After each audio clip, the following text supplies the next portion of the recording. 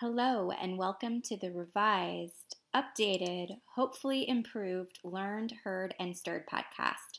I'm your host, Chanel Kenner, a dietitian to be. I'm currently attending Cal State University Northridge, where I am a nutrition dietetic student, and UCLA, where I'm completing my pre-med classes. What that basically means is that I don't sleep. I'm also a wife and mom to a funny, precocious, and precious 2.5-year-old Sophie, who is no longer my sidekick because she's in preschool. And TG for that. As a disclaimer, the information I provide on this podcast is not meant to be interpreted as or used in place of medical advice. It's been a while, fam. I started this podcast very much in the trenches of diet culture.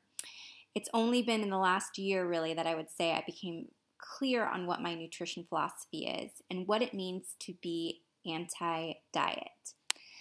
I've been talking about intuitive eating for a couple of years now, but I was still supporting diety things like intermittent fasting and fasted workouts and metabolic flexibility. So you won't find any of those episodes anymore on here.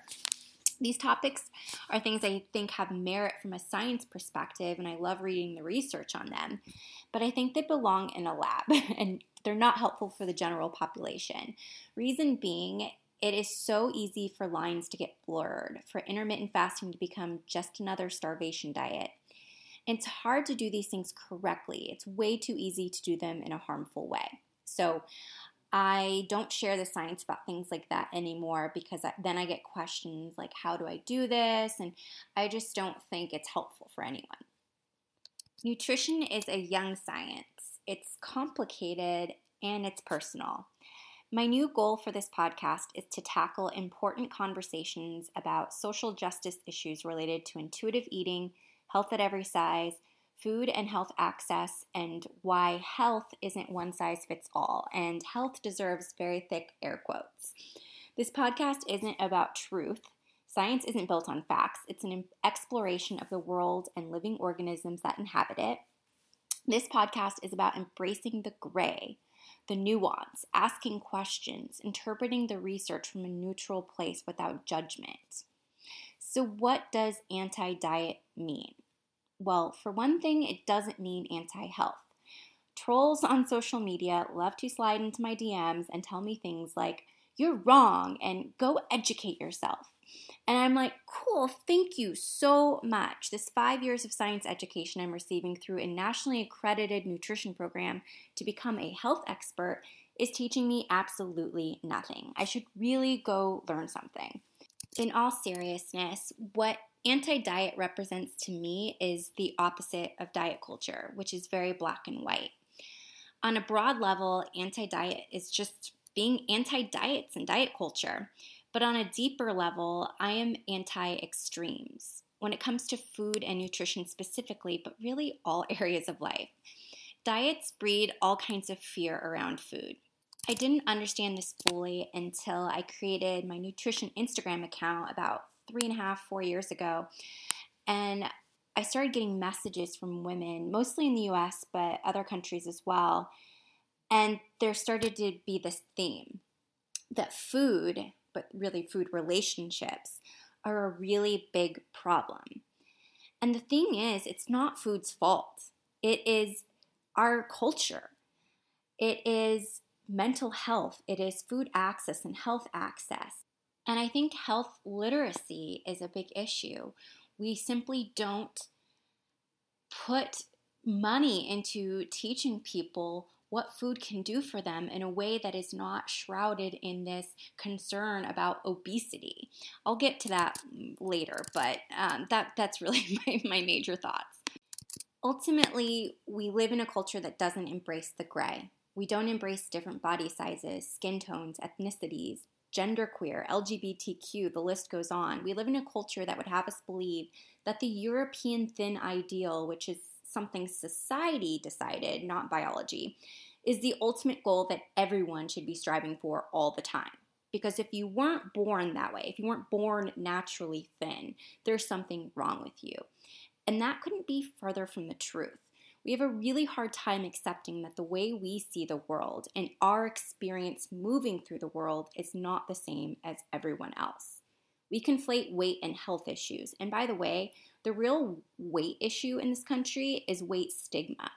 We treat people in larger bodies really crappy. And I think a huge part of that is fear. It is so ingrained in us that being fat is the ultimate failure. You must be lazy and not trying and eating all the wrong things and definitely too much of all the things. But I've spoken to at least 1,000 women on social media who reside in larger bodies, who have literally tried every diet known to humankind, and they're still not thin. Many of them struggle or have struggled with disordered eating, if not full-blown eating disorders at some point in their life. Their failure, thick air quotes, to achieve our cultural ideal isn't a moral flaw, it is literally genetic. And their harmful starvation behaviors that elicit concern when it's someone in a smaller body are congratulated because we believe that larger bodies are less deserving of nourishment. We don't question whether or not their dieting is actually healthy. Chronic disease is a big problem in our country, and I need to highlight that chronic diseases like diabetes and heart disease are primarily a result of lifestyle behaviors, not body size. But dieting doesn't address long-term sustainable health-promoting behaviors that can actually prevent diabetes and heart disease and other chronic diseases. And that is the area of health that I'm interested in helping people find, the preventative side that has nothing to do with the size of their body or eating in a perfect way, because it doesn't exist. Health-promoting behaviors are not about weight or body size. They're about movement and foods that make a person feel good. And feeling is subjective, right? What one person might consider to be wonderful, another person won't. I'm not going to tell someone all the reasons they should eat broccoli if they don't like it.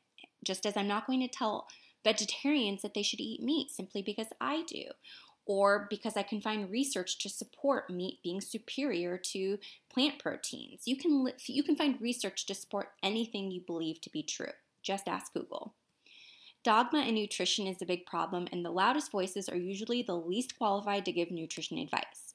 They're also usually promoting things that have worked for them, as if their specific eating and fitness habits are appropriate for everyone. This is incredibly dangerous, but the biggest issue is the weight thing. Weight and health are not synonymous. You'll be hard-pressed to find any study that clearly supports this, because nearly every population-level study seems to find that overweight people have worse cardiovascular health than thin people. There's a wide range found in studies about the metabolic health of overweight individuals, anywhere from 1/3 to 3/4. That's a big discrepancy. They show no signs of high blood pressure, insulin resistance, or high cholesterol. About 25% of non-overweight people, by contrast, are considered by epidemiologists as quote-unquote lean unhealthy. A 2016 study that followed participants for 19 years on average found that skinny people who don't live a healthy lifestyle were twice as likely to develop diabetes as fit, overweight people. This supports the notion that it's ultimately lifestyle habits that matter most. The main issue is that we have made obesity a public health crisis, which is basically to say that rather than look deeply into the root causes of our health issues, we are simply blaming fat people for being fat. It is a fear of fat, either because someone actually is overweight or afraid of becoming so, that drives Americans to spend more on dieting every year than we spend on popular entertainment. 45% of adults say they're preoccupied with their weight some of or all of the time. Nearly half of 3 to 6-year-old girls say they worry about being fat. The most concerning part of all of this for me is the emotional toll that being in a larger body has on someone in that body. There's a stigma associated with it, and even people who are in larger bodies judge others who are. But the biggest critics, according to research, are the family members of individuals who are in larger bodies. And that's really frustrating. The people you should be able to count on to support you and to show compassion are people in your own family.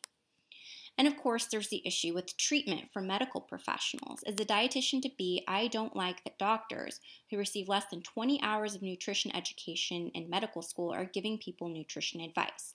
And I love doctors a lot. I don't like that. I know there's an issue with insurance coverage. People are usually only covered for specific diseases such as diabetes and other chronic diseases to see a dietitian. I hope to help change this in some way by getting more involved on the public policy side of things. We need a major shift in spend towards disease prevention versus treatment, but that's a rabbit hole I'm not going to venture down today. The biggest contributor, no doubt, to the quote-unquote obesity epidemic is food quality. Healthy food is more expensive than processed food. Pure and simple. It's nearly impossible to find a processed food that doesn't have added sugar in it. And sugar is linked to impaired insulin sensitivity and liver function. That's my science hat speaking, not my anti-diet hat. Just to clarify, that is just the research.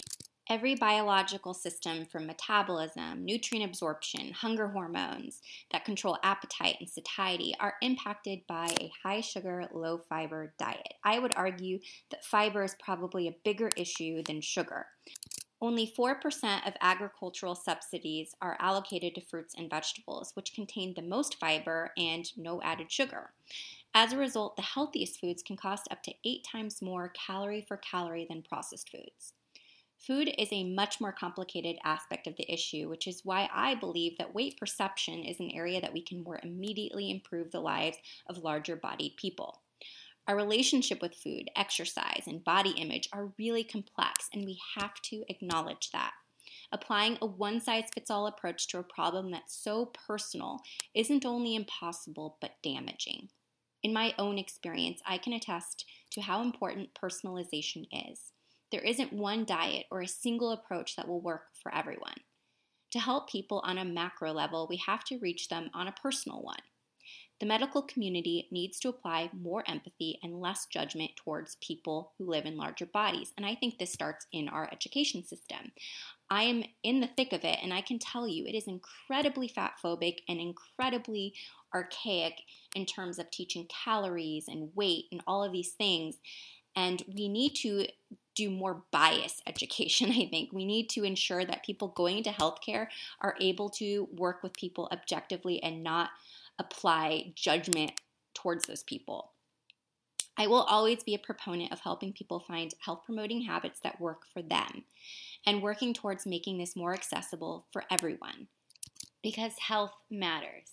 It isn't the only thing that matters, but access to it, access to adequate health care and preventative health care should be available for everyone.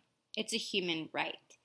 In conclusion, weight and health are not synonymous. Fat shaming needs to end, and we need a lot more money shifted towards nutrition education that isn't steeped in diet culture, as well as preventative medicine and away from obesity research, which is where most of the money goes now. If you have questions, thoughts, ideas, etc. about today's episode, please email me at chanelgoldkenner@gmail.com. Thanks for listening.